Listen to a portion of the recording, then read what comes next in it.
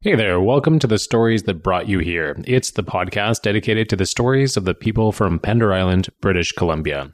I'm your host, Chris Wakaluk, and I will be sitting down in one-on-one hour-long interviews with people to find out about the stories that brought them to this magical little island we live on, and also to hear the stories that brought them to this point that they're at in their lives right now. Today, I will be speaking with Nia Williams. Now, many of you might know Nia the way I know Nia on this island, and that is an individual who carries herself with an ease, a grace radiating from her that just really feels very joyful. And today, we're going to get to find out a lot more about Nia. We're going to get to find out things like the power of a folded piece of paper slid underneath the doorway, a story about where a white cat on a trail can lead you, and also we're going to get to hear what it means to Nia to be known.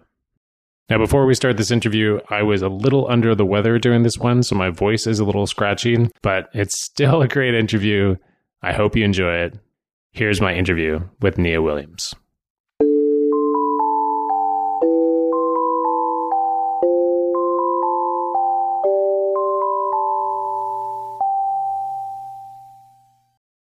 So how you doing, Nia? Thanks for coming in. I'm really happy to be here. I'm happy. Chris. Right on. I'm happy you're here. And how's your day been so far? Oh, it's been a very awesome day so far. Really, it has. It's kind of layered with a walk through the forest this morning, which was kind of last minute and unexpected, but super glorious.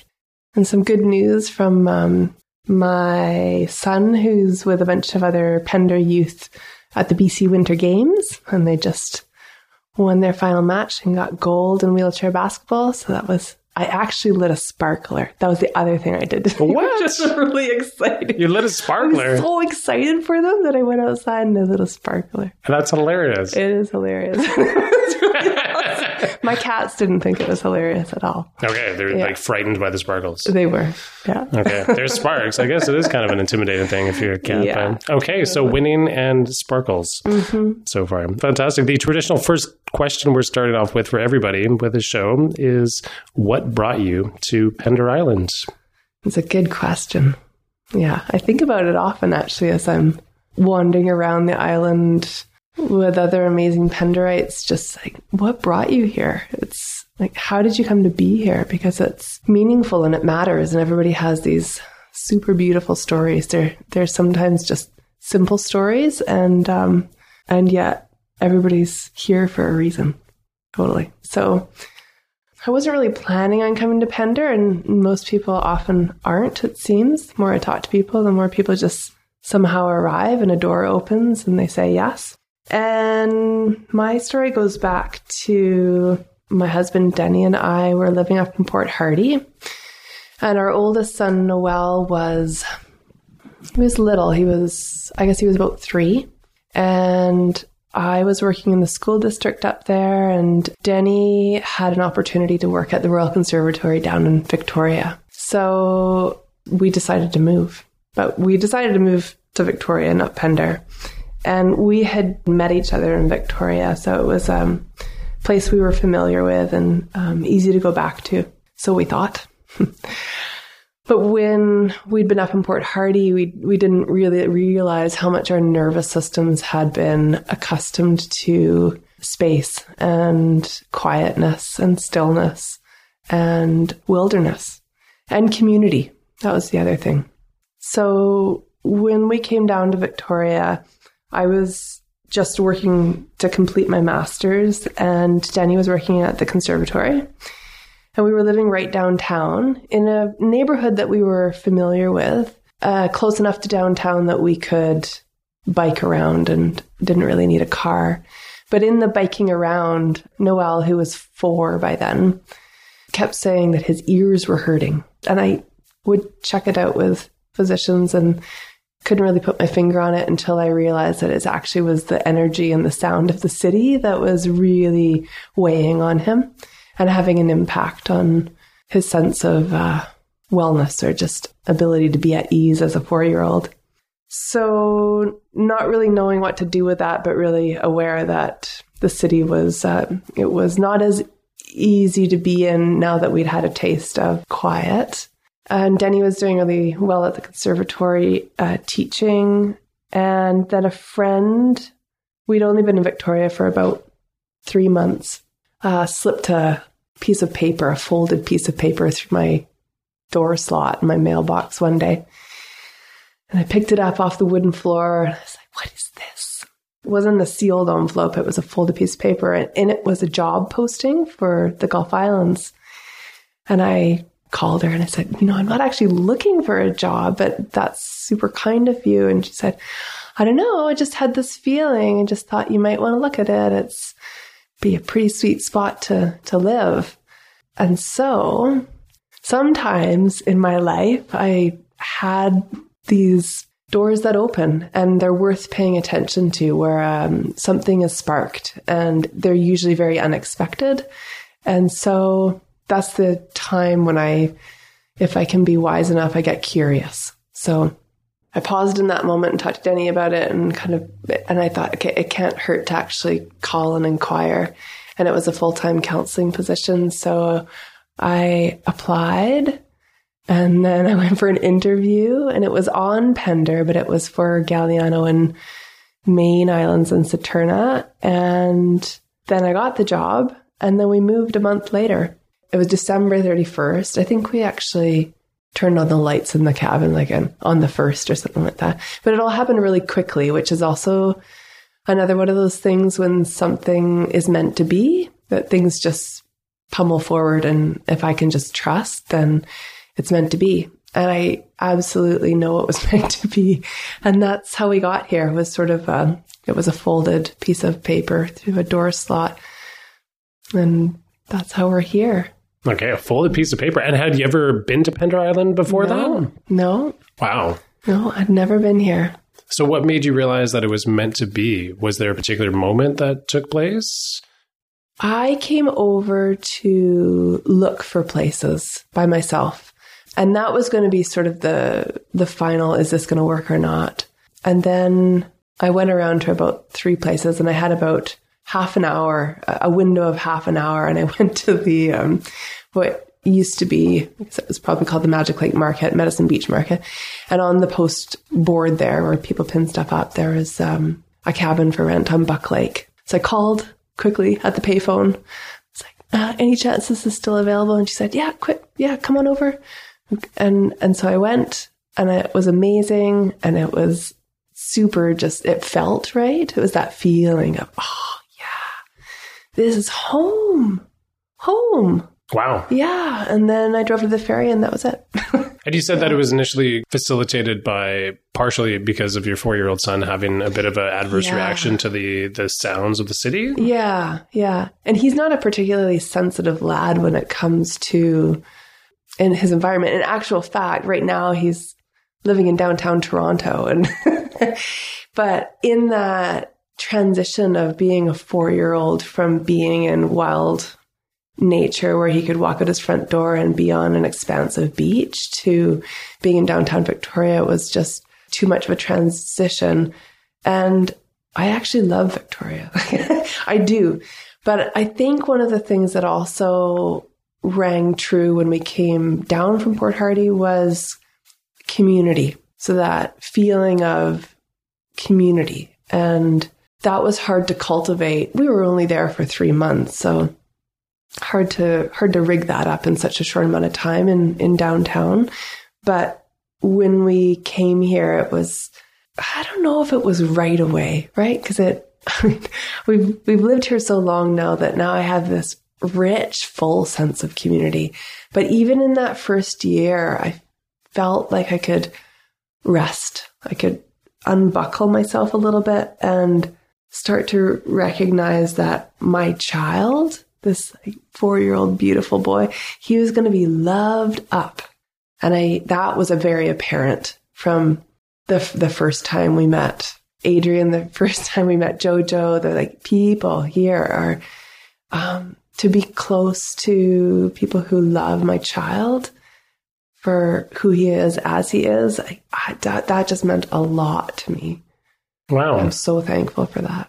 That's really interesting. So you identified the fact that there are adults in the community that were just sending out some great positive vibes to not only you, but to your children. And being new to the island, I guess that sort of felt pretty amazing and wonderful. It did. Yeah. And that has been the continuing thread, that we never imagined that we'd stay this long in Pender. We never did. That was never the plan, ever. Wow, okay. And often we've sat down at the kitchen table and been like, okay, so what's next? Like, what's the next move? And that's kind of stopped now because we've had that conversation so many times. But what keeps us staying is the remarkable threads of connection that exist that fully support our ability to walk life and be human beings. And while our children are still close to us, I could never, ever pull them away from that tapestry that's been holding them, because I know how much it supports them in their growth as individuals. It's everything. So even though, the things that would make us contemplate actually moving off island might be career opportunities or the deep land. I actually miss. That's one thing I miss is that big wilderness. But the thing that just every single time we've had that conversation is, there's no way we could take away that container of care that holds our family and uplifts us, It's just like, it's so important. And also the love that we have for other people and the lives that they're walking, to remove ourselves from that, it's just like, we just can't. So even though there's life logistics that might be lovely to experience something in another land, it's just, that's become a touchstone and like an anchor for our family. That's really fascinating, actually. And that's such a beautiful reflection of what your experience has been like on the island. That's kind of a unique answer that I've heard, actually. And it's really wonderful. We had a conversation about a week ago. We were speaking at the hall, and you were talking about a conversation that you had with your grandfather, that you mentioned that it reinforced your wanting to stay on Pender. I just wanted to know if you want to speak to that at the moment, because I found that a really amazing story, and if you want to share that. It was actually my uncle. Excuse me. But no excuse needed, because my grandfather actually has a lot to do with the story. And being here, it's a couple of things I sort of want to say about that. Being here I've been curious about it, particularly over the last 4 or 5 years, because I keep being so drawn to staying. And yet my mind often thinks, but maybe there's something else I'm supposed to be doing. But my knowing, or my heart, just keeps being rooted here. So I've been curious about, like, what is that?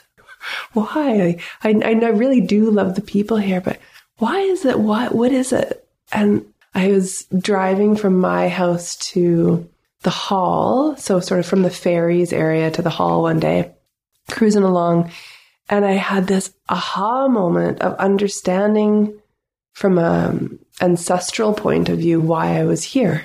And it meant so much to have that clarity in that moment. Or I was like, oh, I get it. Because I grew up in the city. I grew up in North Vancouver. And while I had the mountains behind me and spent a lot of time on the mountains, I was still in the city.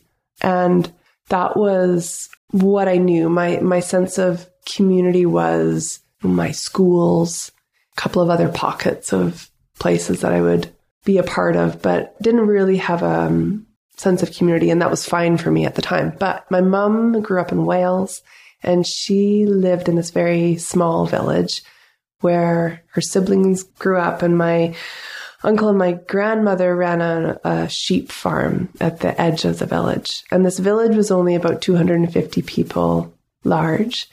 And my mom was kind of considered the black sheep in the family, because she had moved to Canada to go pursue something bigger and greater. And off to Toronto she went, but she felt a real affinity and importance to have me connected to her family because there wasn't a lot of my father's family around in Canada. So she would take me back once or twice a year, and usually Christmas and Easter time sort of thing, sometimes in the summers. And when I went there, I loved it and I wanted to stay forever. And when I took time to contemplate, what is it that I loved? It was the being known and the being seen and having the 25 pennies in my pocket to go down to the sweet shop and to be known, to go to the post office for my grandmother and to be known, and also to know the other and to have that like intimate relationship with other people that was filled with joy and remembrance, and there was affinity and a lot of beauty. And my uncle's farm was just on the other side of the fields, and they would farm together. And my cousins were there, and there was this family feel, but the family extended beyond my own personal family. It was the family of the village. And those memories were really like, I just loved it there with all my heart and soul. I would actually like to move back there at some point in my life, but I will.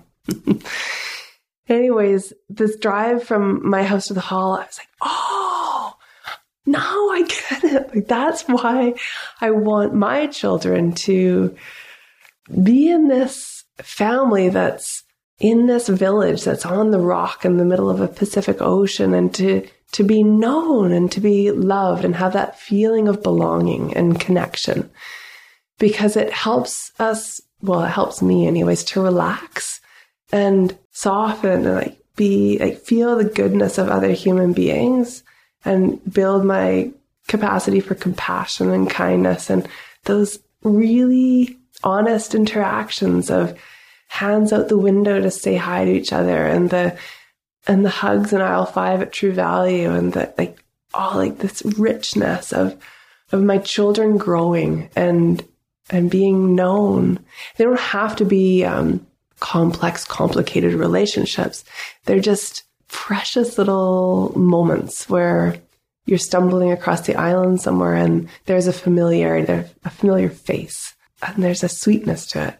So my uncle, here we go. Here's the story of my uncle. This is my grandfather's son, my mom's dad. He came last summer for the very first time to visit Pender. And he's a pretty stoic, hard-nosed, kind of, sheep farming guy. He's like, I've just always known him to be kind of a little bit on the gruff side. And when he came off the ferry, I hadn't seen him in about 5 years, and he had the softness about him. And he came off, he was just beaming. He said, I can't believe you live here. Look at where you live. And then over the period of a couple of days, he was, we wandered around the island. We went to Brooks Point, and we went for tea, and we went for random wanders. We went and listened to music down at the Good Shepherd Church down on South Pender, and it was a beautiful day. And he had leather sandals made at the market for him. And I just let him do his thing. But on the day that he was leaving, he grabbed me by the shoulders and he looked me straight in the eyes. And he said, this is how it used to be in our village, where people knew each other. People cared for each other. You leave your doors unlocked and you're known and you feel safe and you feel connected. He said, you must stay here. This is the way life is meant to be lived. This is the way life is meant to be lived. And he said it really sternly, and he was staring me like laser beams into my eyes. And I could hear my grandfather talking through him that this is where I was meant to be. And I just got it. And it meant so much to have it acknowledged. My mom and dad haven't always acknowledged it. They can't quite get why we're here. But I have this awareness that when he went back to see my mom before he went back to Wales, he told her the importance of this island and the community that we lived in. And over the past year, so since last summer, she has softened and she gets it. And I feel like there's this melting, sort of an affirmation for my heart where I didn't necessarily need my mom's approval to be here, but that deep reminder that I'm here for a reason, and that white piece of paper was put through my mailbox for a reason. And I had the courage to listen and pay attention. And that's where the door opened, and that's why we're still here. Literally, that's where the door opened. Yeah, exactly. Where the piece of paper was. That's incredible, actually. Really, that's an incredible story. And what makes that so incredible is putting words to how we feel about being on this island, because I think it's different for everybody, but I hope to find a pretty similar through line as to what people's experiences are about what it means to live on this island, having that connection with people who you wave to, who you say hi to in the grocery store. It can be easily forgotten or taken for granted, or also just as a bit of a nuisance sometimes as well too. But at the core of it, it is pretty amazing that we have the opportunity to do those very simple yet really nice gestures with each other, and then to build on that.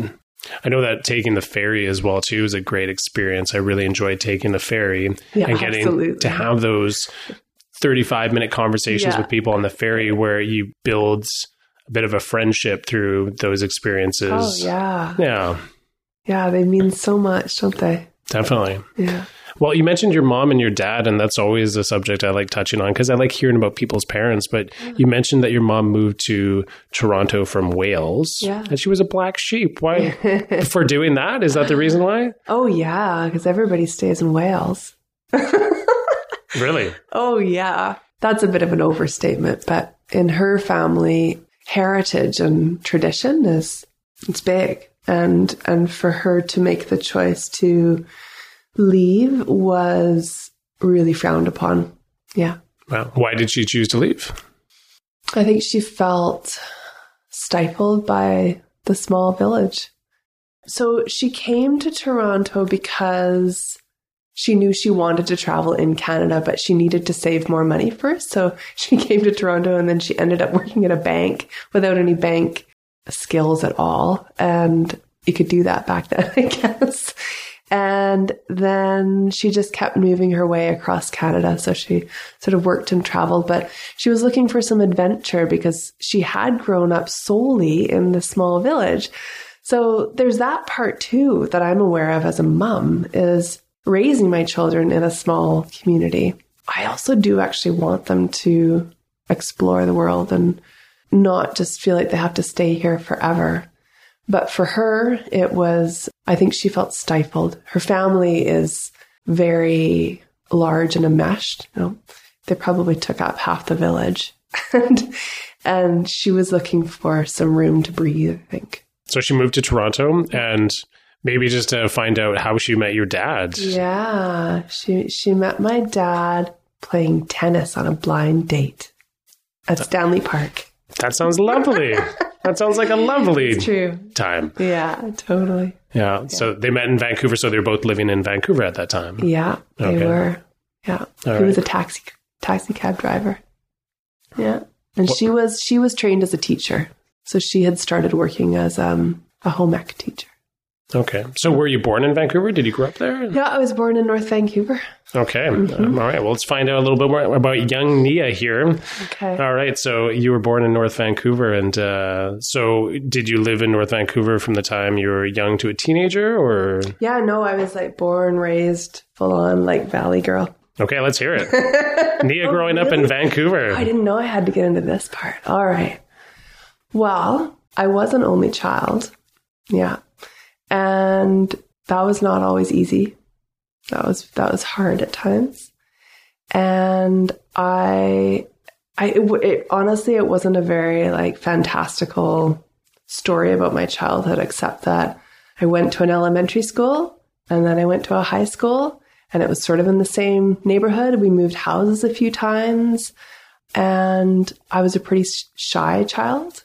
And that's kind of continued.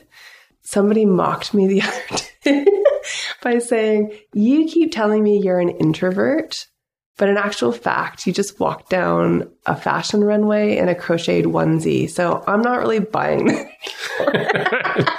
That was an amazing crocheted onesie for sure. That was really cool. But I was, I'm not quite sure if it's because I grew up as an only child or not, but I really like a lot of solitude. So I spent a lot of time on my own. In nature, or? Sometimes it's in nature, hanging upside down in apple trees, but sometimes it was skiing, and I just actually sought out opportunities to be solo. And that's not always comfortable because you can't walk this world alone.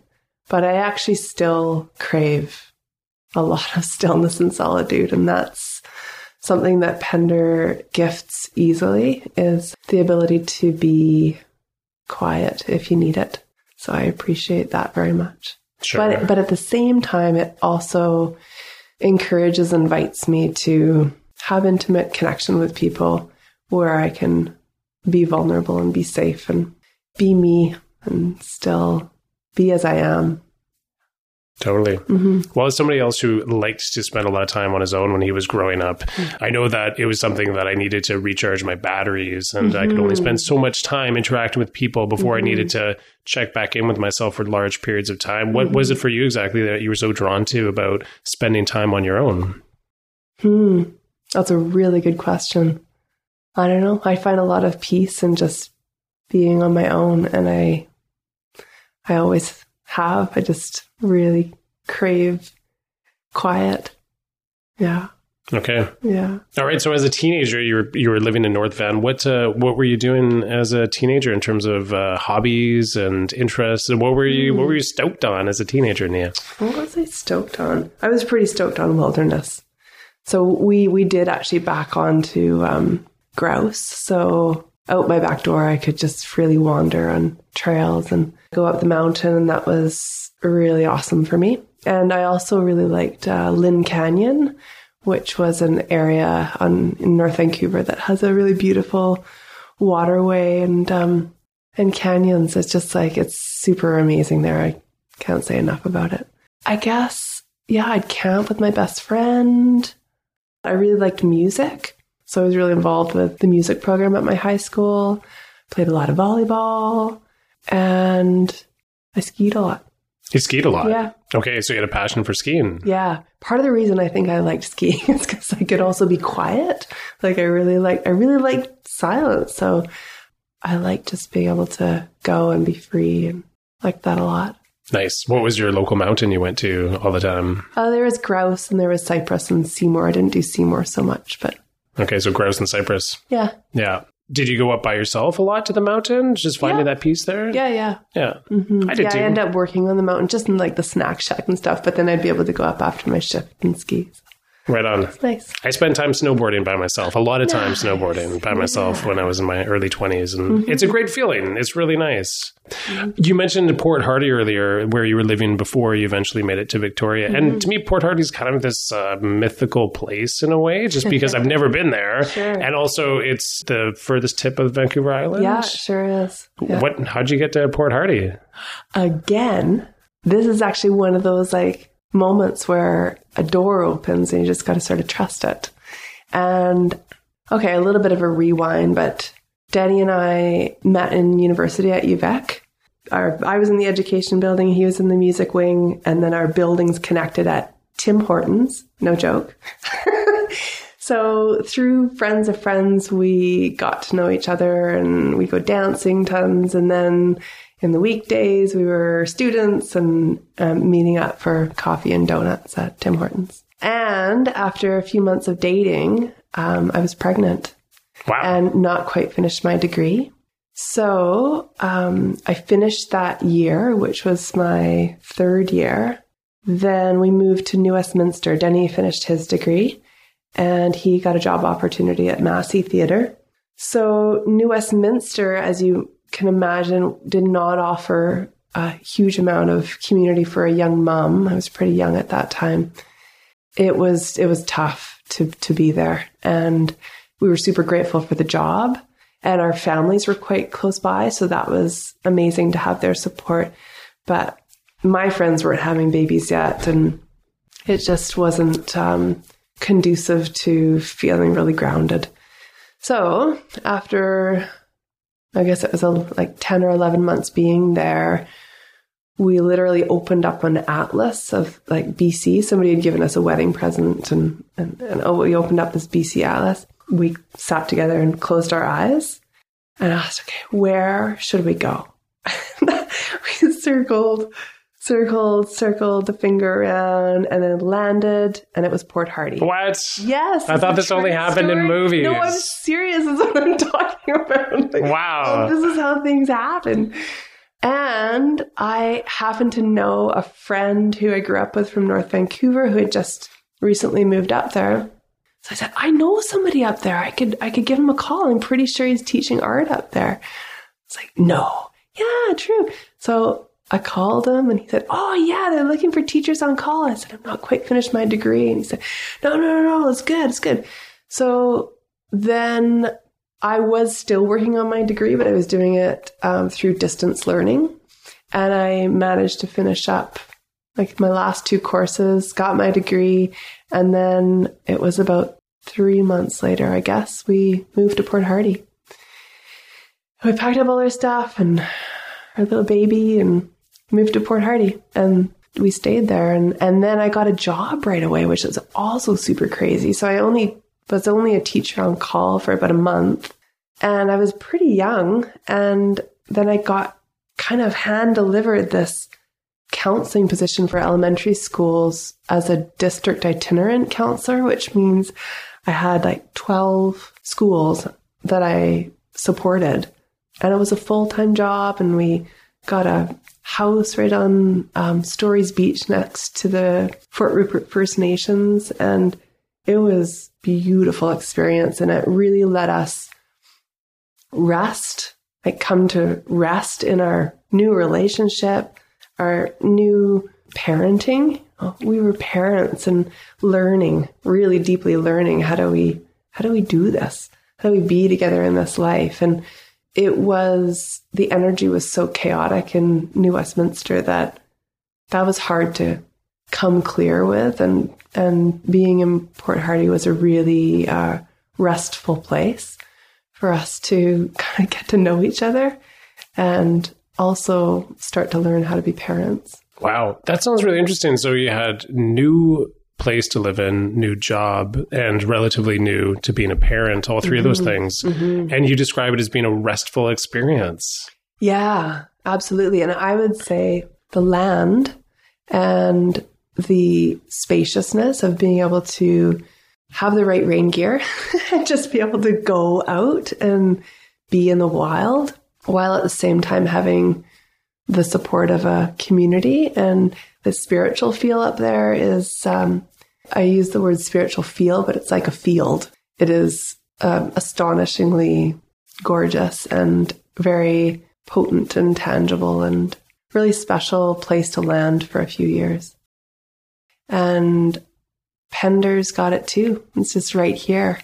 And it's in our hillsides, and it's on our oak bluffs, and it's in our lakes, and it's in our ocean, and it's in everything here. I just can't, it just feels like a dream being able to be in these like magical places that are for us to like come home and just remember what really matters.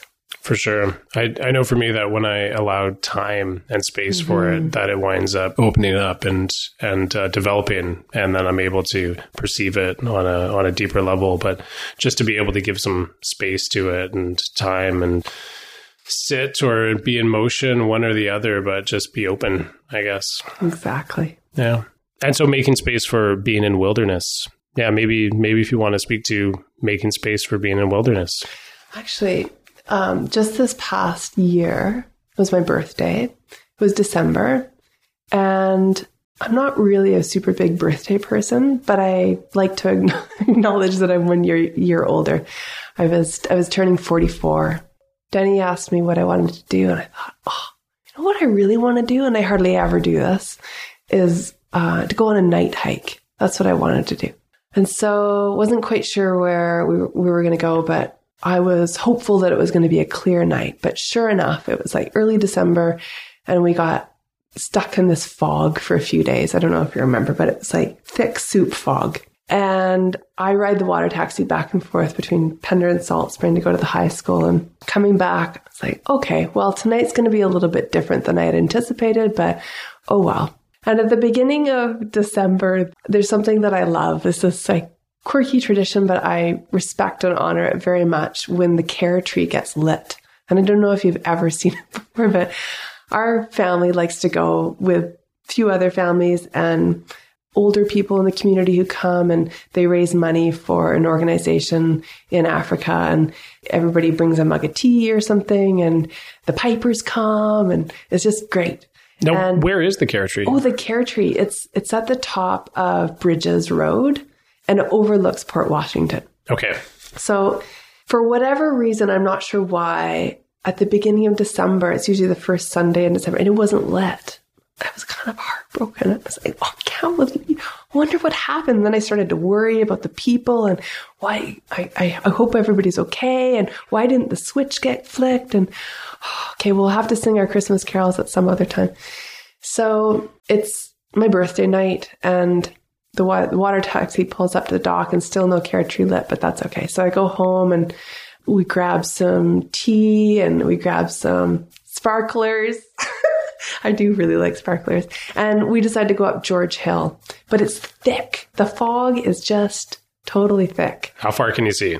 Just your flashlight, sort of, and our headlamp and your toes, that's sort of it. So we park the car, and we go up the front face of George Hill, and this white cat shows up. I'm like, hey, cat. And the cat comes up the trail with us. So everybody's filing in a line, and I decide to take off a little bit ahead because I'm moping a little bit about the care tree.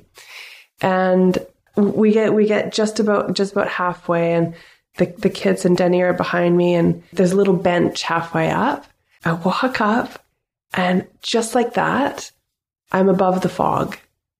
And it was amazing, astonishing. It was probably the most beautiful thing I've seen in so long. It was unbelievable. And then the kids caught up, and Denny, and we all went, because the whole Salish Sea was just covered in this blanket of white, and then there was these little tiny knobs of islands sticking out. Wow. Oh, it was astonishing. And the care tree was lit. Oh, it was a Wednesday night, and it just wet. And so you could just see these low glow of Christmas lights on the right, and then these subtle fairy lights underneath the fog moving ever so slowly.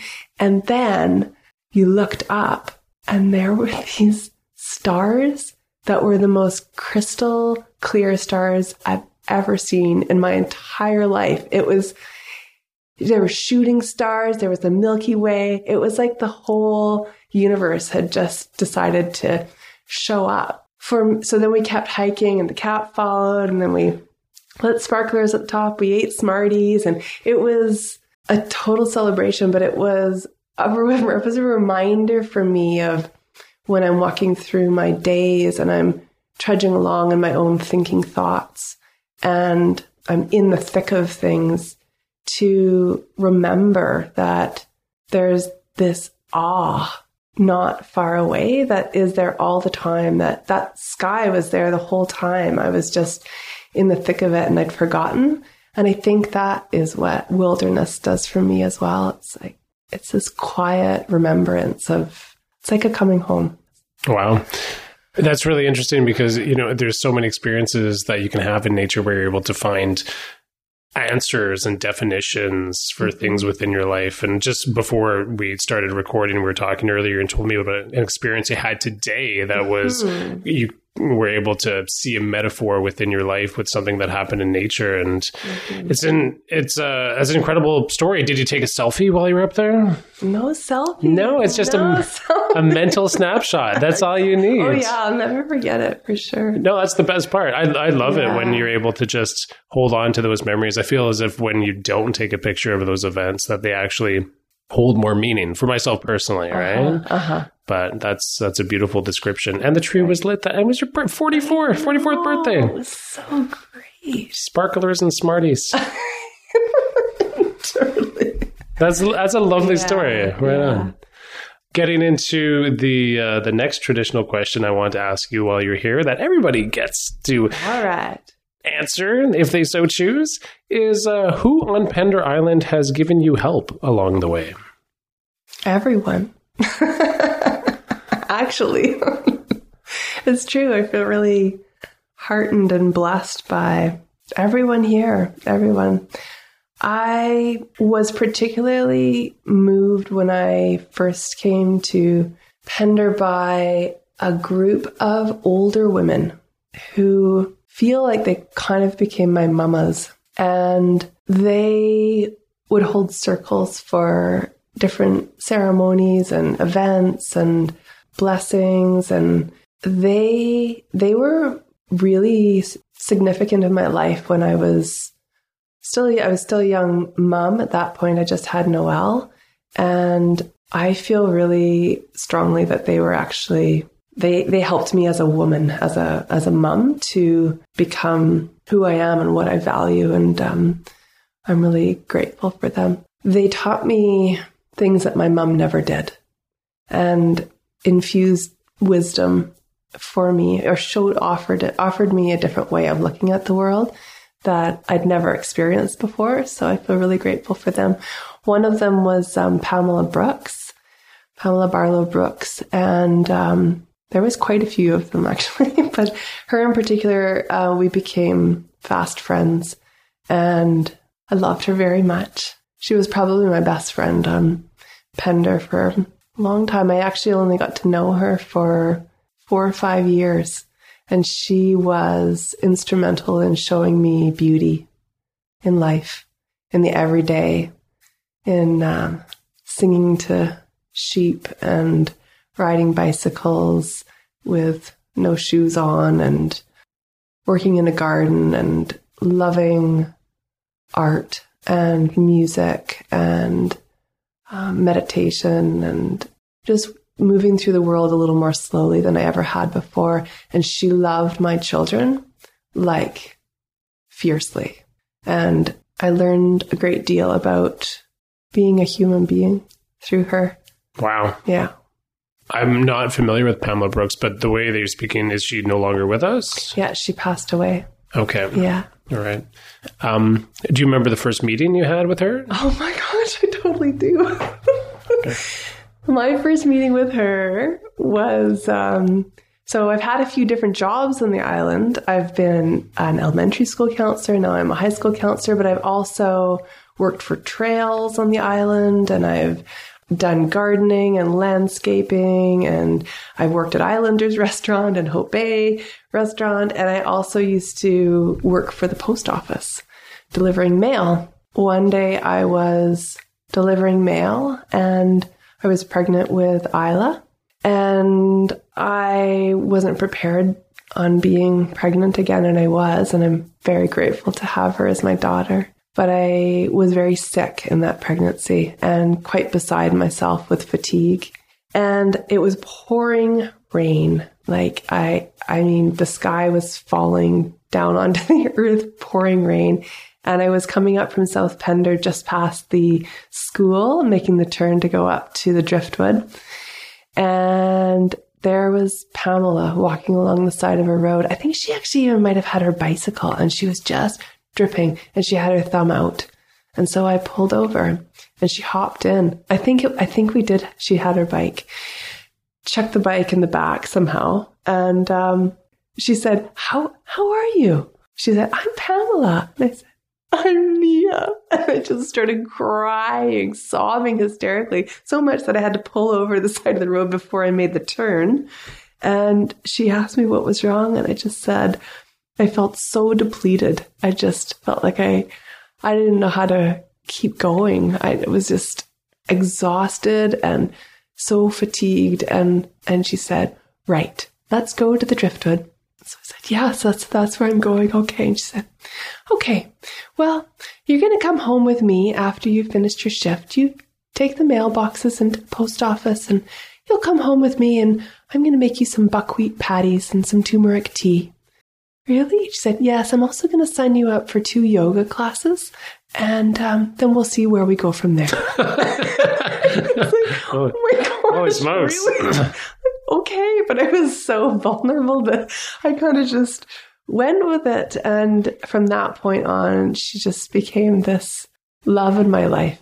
She was just total joy. And her love was ferocious at times and big and broad and beautiful and bountiful. And yeah, I don't know. It was something else. That's incredible. So it sounds like she gave you a large amount of nurturing in that moment. Mm-hmm. Yeah, nurturing is a good word for it. Total nourishment, and I spent a lot of time with her. I like in that story that you're able to incorporate 2 facets of Pender Island that are a lot of people probably identify with, one being hitchhiking and the other having multiple jobs on the island. That's right. But that's so wonderful to hear about that and to have a complete stranger show you that kind of affection. Exactly. Yeah. Yeah. That intimacy exists and we just have to pay attention to where it arrives and then open the door, even if it's pouring rain. Open the car door. Yeah. Sometimes hitchhikers can be pretty amazing. Oh, yeah. Illuminating. Absolutely. Wow. Yeah. That's a great story. Thank you. Yeah. Just to throw out an open question to you, is there any other stories that you wanted to share with us while we're having a conversation today? It's funny. I've been wanting to express gratitude for Pender for a really long time. And I've thought about writing something in the Pender Post. I've thought about trying to be mindful about talking to people about how much I appreciate them whenever I can. But I feel so thankful for this experience to be able to say out loud in maybe a bigger way or something, just how that Pender's changed my life. And I feel healthy and happy and whole here. I know that Pender is not the only place where these experiences happen. There's amazing things happening everywhere in the world of like different threads of connection and communities that care and these containers of families everywhere that care for each other. Mine just happens to be on Pender. And for that, I'm so thankful. There's so much rich space for people to just relax and be themselves, truly as themselves here. I really love the simplicity and the creativity and the openness and the love that lives here. It's awesome. It is. And I wonder sometimes if it's unique to being on a small island situation, that if a community along the Trans-Canada Highway, for instance, could have something identical to the vibe here. And I'm not sure because I haven't really lived in very many small communities, only a couple actually, that's been one of 2. But it is a really amazing thing. And I wonder if it's the natural borders that make up our island that help create that the people who wind up coming here are the ones who have to put in a little bit of effort, let's say. Yeah, for sure. I like to hope, and it's not even a hope. I don't doubt that other communities hold the amount of care that lives here. It has to be, because love is not defined by ocean and rock. That's vast and endless. It lives everywhere. Not that it could be, it just is. I know love is everywhere. And it's probably still in that little house we lived in Victoria downtown. I couldn't be open to it at the time, but you don't have to live on Pender Island to experience what's here. I know that it's special and it's unique in its own Penderness way, but there's other communities everywhere that thrive on people loving each other too. For sure. And I guess a lot of it just comes down to recognizing what it is that makes you happy, and perhaps that it's not tangible sometimes. That sometimes it's just a feeling that you go with, and you have to take a leap of faith, and you don't know why. You don't know what the reason is for you having to go to a particular place. But those are some of the greatest stories that people have, is that I didn't know why. I just knew that I had to, right? Exactly. Absolutely. Yeah. Some of my biggest teachers have been right here on this 2,500 person island. And I didn't know this is where I needed to be. I might have thought I was supposed to be somewhere else, but there's a greater guide that knew this is exactly where I needed to be so that I could pay attention and listen to what was here. And I'm super thankful for that. Sure. And I guess for people listening to this that, maybe might not feel that they're finding what they're looking for here, or haven't been able to identify it yet, perhaps it's just a matter of changing your focus. That if something isn't in focus that you're looking at, you just sort of have to change the way you're looking at it, and it's there all along, and that you just have to sort of shift your focus, and you'll find what you're looking for, and what's been eluding you is right in front of you, or maybe not. I don't know. But part of this podcast is to try to build up some community support and tell some great stories and hear just how wonderful this place is, because there are some dark elements to it as well, too, that we're going to get into in episodes, I'm sure, with people, because, you can't have good without the bad. For sure. There's darkness and light. Yeah. All of it. But because we're coming into the light now in spring, that sounds like a funner thing to talk about. Definitely, for sure. You said that there was a story about wilderness that you wanted to tell, or was that? Yeah, sure. Yeah. This is sort of one of those, like, trusting that the day is the day that it's meant to be.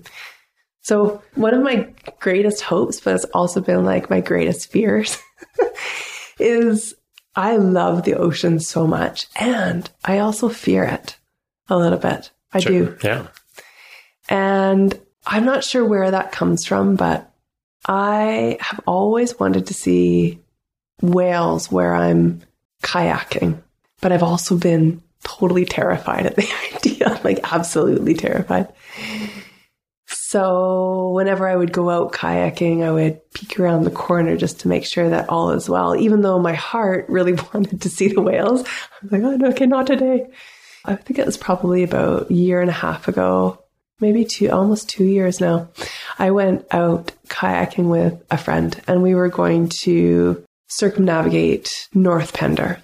And we were going to stay overnight. So we camped halfway.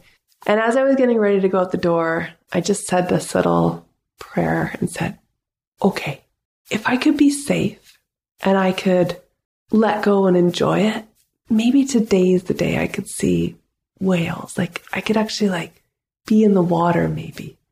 Okay. And then out the door I went, and went out of the beach and started heading out towards Thieves, and lots of anticipation, really exciting and beautiful, but got around the corner of Thieves and past Boat Nook and got on the edge of the Oak Bluffs. And sure enough, there's all the whale boats, which is sadly a sign that the whales are close by, but they were thankfully quite a ways off. But where we were snugged up against the cliffs with very deep water below us. And then, I guess what we were looking at was sort of down towards Trinco, and they were coming. And I was thinking about scrambling up the sides of the cliff just so that I could save myself. But I remembered I asked for this. This is what I wanted. So just stay still. It's going to be okay. And my friend was quite a ways ahead of me, and the whales came, and I could see her, and she handled it with grace. And then the whales came, and I was shaking like a leaf, because they were right under me, beside me, in front of me, behind me, spy hopping.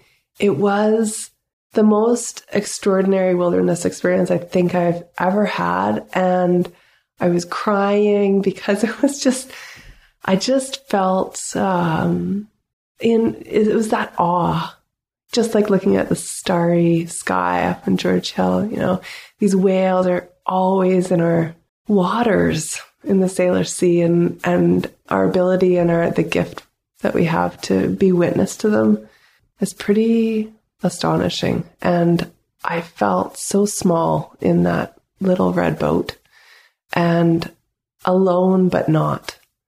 And that's sort of how I feel on Pender, right? Like my aloneness, the intimacy of wanting to be by myself a lot. I also don't feel alone. Like I'm not alone in my aloneness, because I have these incredible community members who walk with me. It's awesome. Wow. And they were orca whales, I'm presuming. Oh, yeah. Yeah. Mm-hmm. Yeah, there's something magical about seeing whales in the ocean. It's a real treat that we have to be able to witness that. Yeah. Doesn't it just make you want to applaud every time? Like, they're just so beautiful. I have applauded for sure. Yes. No, it was like full breach. Are you kidding? I'm putting my hands together for that one. Yeah. Definitely. Absolutely. Yeah. Well, that might be a great place to end off with, Nia. Sounds good. Thank you so much for coming in. Well, thanks for letting me be here. You made this really easy for me. You made my job easy. You just dropped out incredible stories. Nice. All right, everyone. Well, that's it for this week's episode. I want to thank you all for listening, and I want to thank Nia so much for coming in and just sharing some amazing stuff with me today. My pleasure. All right. Well, that was a great ending to an interview. Loved it. And in honor of that interview, I decided I would come down and visit the Care Tree. So on a beautiful spring, cold, frosty morning, here I am sitting underneath the Care Tree, which is located on the North Island. And as Nia said, it's on Bridges Road, just off of Port Washington Road. And right now I'm just watching a ferry boat pulling out from the ferry terminal, heading towards the mainland. The birds are alive with their song at 8 o'clock in the morning here. And it's a beautiful, crisp, clear day. Thank you all very much for listening. Until next time.